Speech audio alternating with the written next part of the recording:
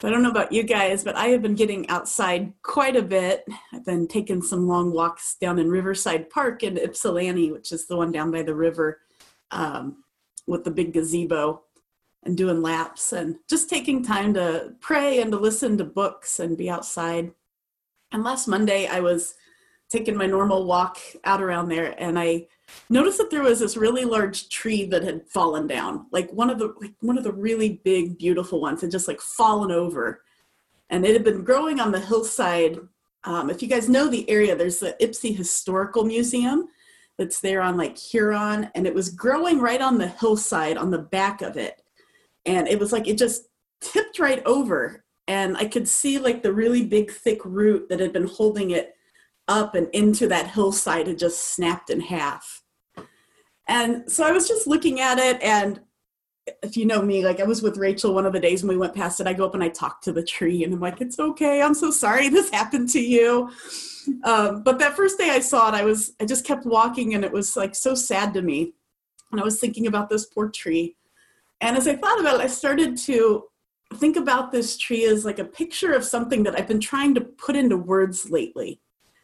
And sometimes for me, and maybe this is also true for you as well, I think sort of a fresh or a renewed spiritual understanding often starts for me as like intuition, right? It starts as something sort of bubbling and fermenting inside that takes me a little bit of time to translate into words or to application. It's more like a feeling. And so there's been this like stuff sort of fizzing in my spirit since the pandemic started and around some of the questions that I've been asking, because I think that every challenging season in our lives can open possibilities for spiritual growth. And so the kinds of questions that I've been asking myself as I walk are things like, what is the Spirit doing in this season? What's the Spirit doing in me? Like, what's the Spirit doing in your guys' lives, in the lives of the people of our faith community and for our church? What's the Spirit doing on a larger communal level? And what kind of tools do we have to lean into or better develop to help sustain us through times like this? And I was thinking about that tree in the park and how it fell down because it was built on this hillside that didn't have enough connection to the earth.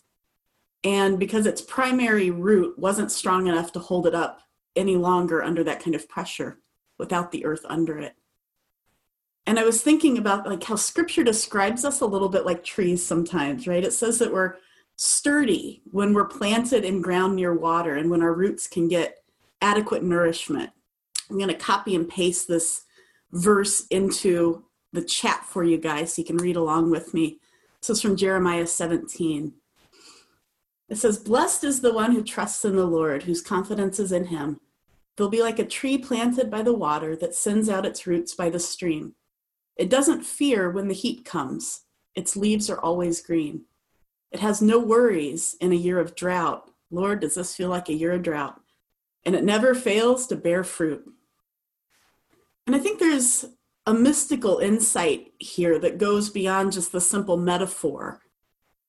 You know, in Genesis, in the very beginning of our scriptures, the picture of human origins is that we were birthed out of the dirt of the earth. Right? And in that way, like the earth became a womb that formed and produced us. And so in this picture, we are sprouted and birthed out of the earth, and we are now like these strong trees where our feet are like planted firmly into the ground, like 100 feet into the ground, and we're just drinking mightily from the waters that are gathered there by nature. You know, Paul describes in Colossians, he says that all things, like all of nature and dirt and earth and the created order, are all held in the essence of God. And in this sense, we're like part of the outgrowth of the earth. And God is both the earth and the essence of all that is feeding us and keeping us thriving. And there's this sense of oneness with God and the earth and with us. And in this time when I think we're less able to connect in person with the people that we love, I think there's an invitation to lean into our connections with the earth and with God. And I think these are connections that can help really nourish us. So last week, Pastor Cassie was talking about the importance of meditation, and I want to echo what she said about that, because you know, the people who have come before us and have gone through difficult times tell us that prayer and meditation are lifelines in times of uncertainty. And even if you're not sure if you fully believe in a God, praying and meditating and being open to this divine connection can be really life-giving. And prayer is, I think, going to be really vital for our spiritual and emotional health through the fall and winter. And prayer comes in many forms. And I think, praying for like things that we want or need, prayers of petition, like asking God for things are helpful. But I think the prayer that's going to be especially helpful for us in this time is the form of just like being in this divine oneness. Because right now the pressures are so intense. And I think this is especially true for those of you who are parents and teachers, healthcare workers, people who are struggling with employment. These pressures are so intense that all of the voices in our heads are telling us that we're not enough. Those voices are going to be having a huge party. Right. And so I think we need to be aware that these are like perfect hurricane conditions for feeling like we're just not enough. Right. That we're not doing enough, that we're not being a good enough partner or parent or friend or child, that we're not working as long or as hard as our colleagues. These are perfect conditions for judging other people as well as for feeling judged by others. And there are going to be some situations this fall where there are literally no good options, right? And things are just absolutely out of our control. And so I want us to be reminded to be gentle with ourselves. Be gentle with yourself. And in prayer is when we hear this voice of the divine telling us that we're enough, reminding us to trust and to rest in this creator God that is the essence of all things, that's telling us that we're not alone, that there's grace that's sufficient for us, even when we're at our worst or our most fearful or our most critical. And that's the primary root and source of our strength. Right? It's this voice of the divine telling us that we're loved and we're enough and that there's grace for us always. I read back through the letter to the Philippians this last week because I had that song going through my head. It's kind of an annoying song, but some of you probably know it, that rejoice in the Lord always. And again, I say rejoice. We sometimes teach it to the kids. I see Susan clapping. That's found in Philippians. And I think that can easily be made into a platitude. But I'd like to read through what Paul is saying here. And then let's unpack this little longer piece of scripture here from Philippians 4. I'm having trouble copying and pasting because my command button isn't working that well. Let's see here.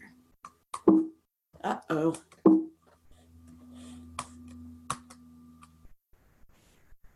I got this. No, I don't have this.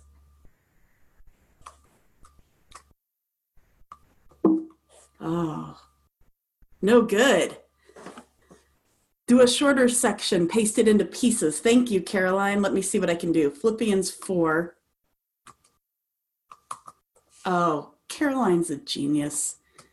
Okay. I'm going to go ahead and put them all in here, and then we'll read them together. Okay. So we'll start at the top here. Rejoice in the Lord always. I will say it again, rejoice. Let your gentleness be evident to all. The Lord is near.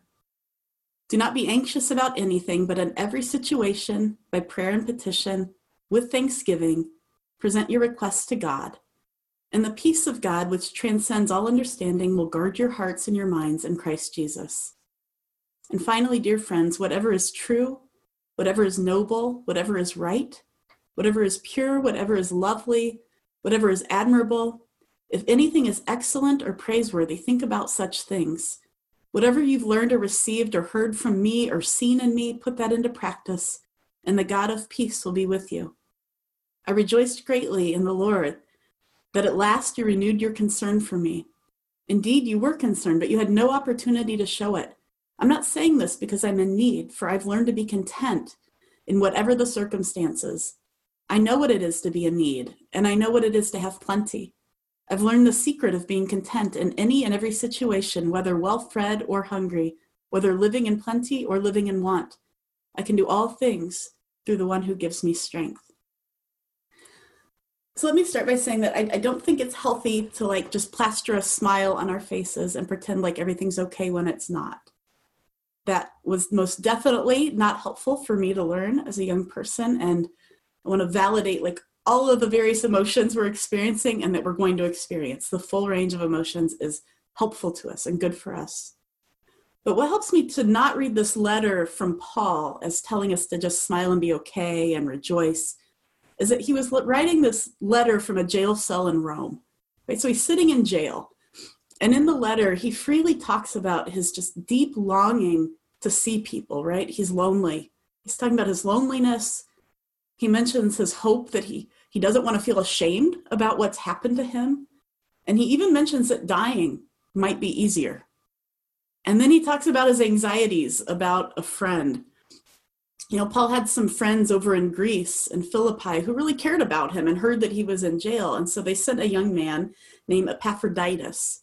And they sent him to bring Paul just some personal items and to go and to cheer him up. And when Epaphroditus got to Rome, he got sick and he almost died. And so Paul sent him home with the letter to the Philippians that we have, and he sent him back with it. And he wrote this. He wrote, "Therefore, I'm all the more eager to send him so that when you see him again, you might be glad and I might have less anxiety." Like, this poor kid got here and almost died, stressing me out. So it's from this place of like feeling all the feelings that Paul is also talking about trying to focus his mind on things that are lovely and true and noble. And I think it seems like advice to himself as much as to anyone else. And so that's what I find helpful and validating in this letter, because I know I also hold those intentions in my body, right? I'm holding both anxiety and deep peace. And I was thinking, gosh, if people only knew me from like social media, you might think I'm a total anxious wreck.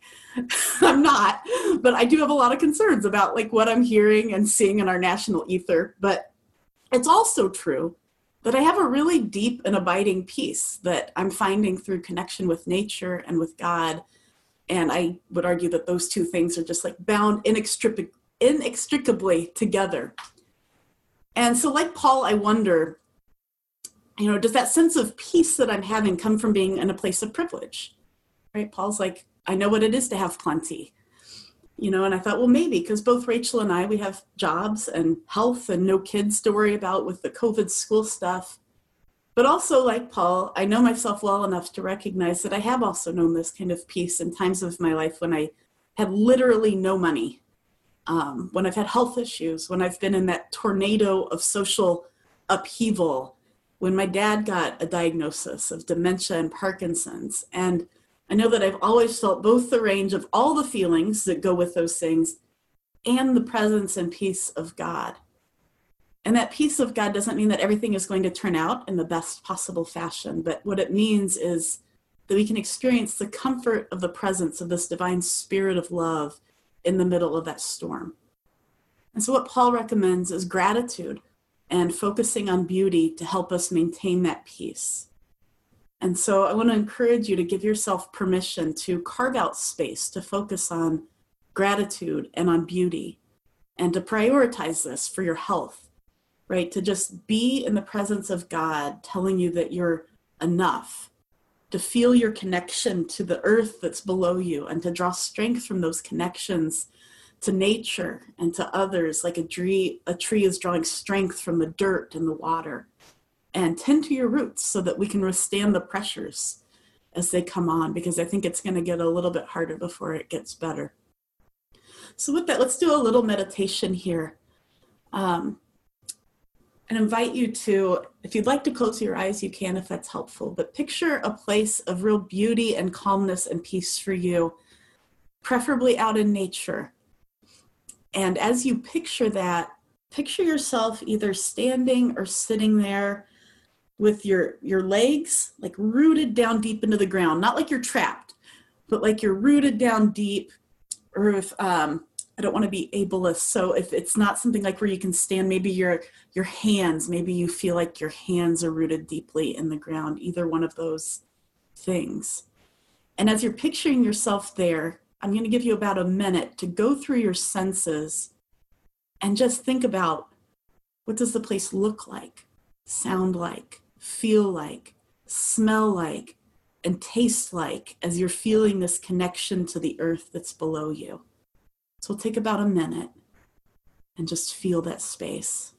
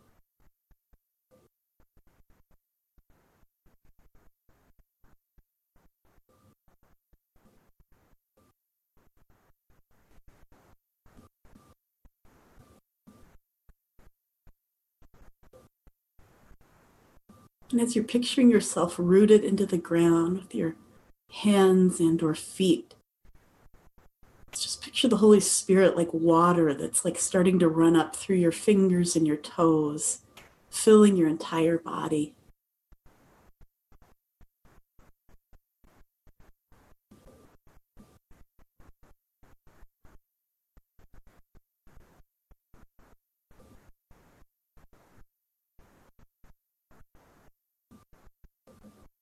Paul says we can do all things through you who give us strength. So Divine Spirit, may you flow up into us as we feel connected to the earth and to your Spirit, hearing the words that we are beloved, that we're enough, that there is grace even on our hardest days. We ask that you would infuse us and that you would be our source of strength. Amen.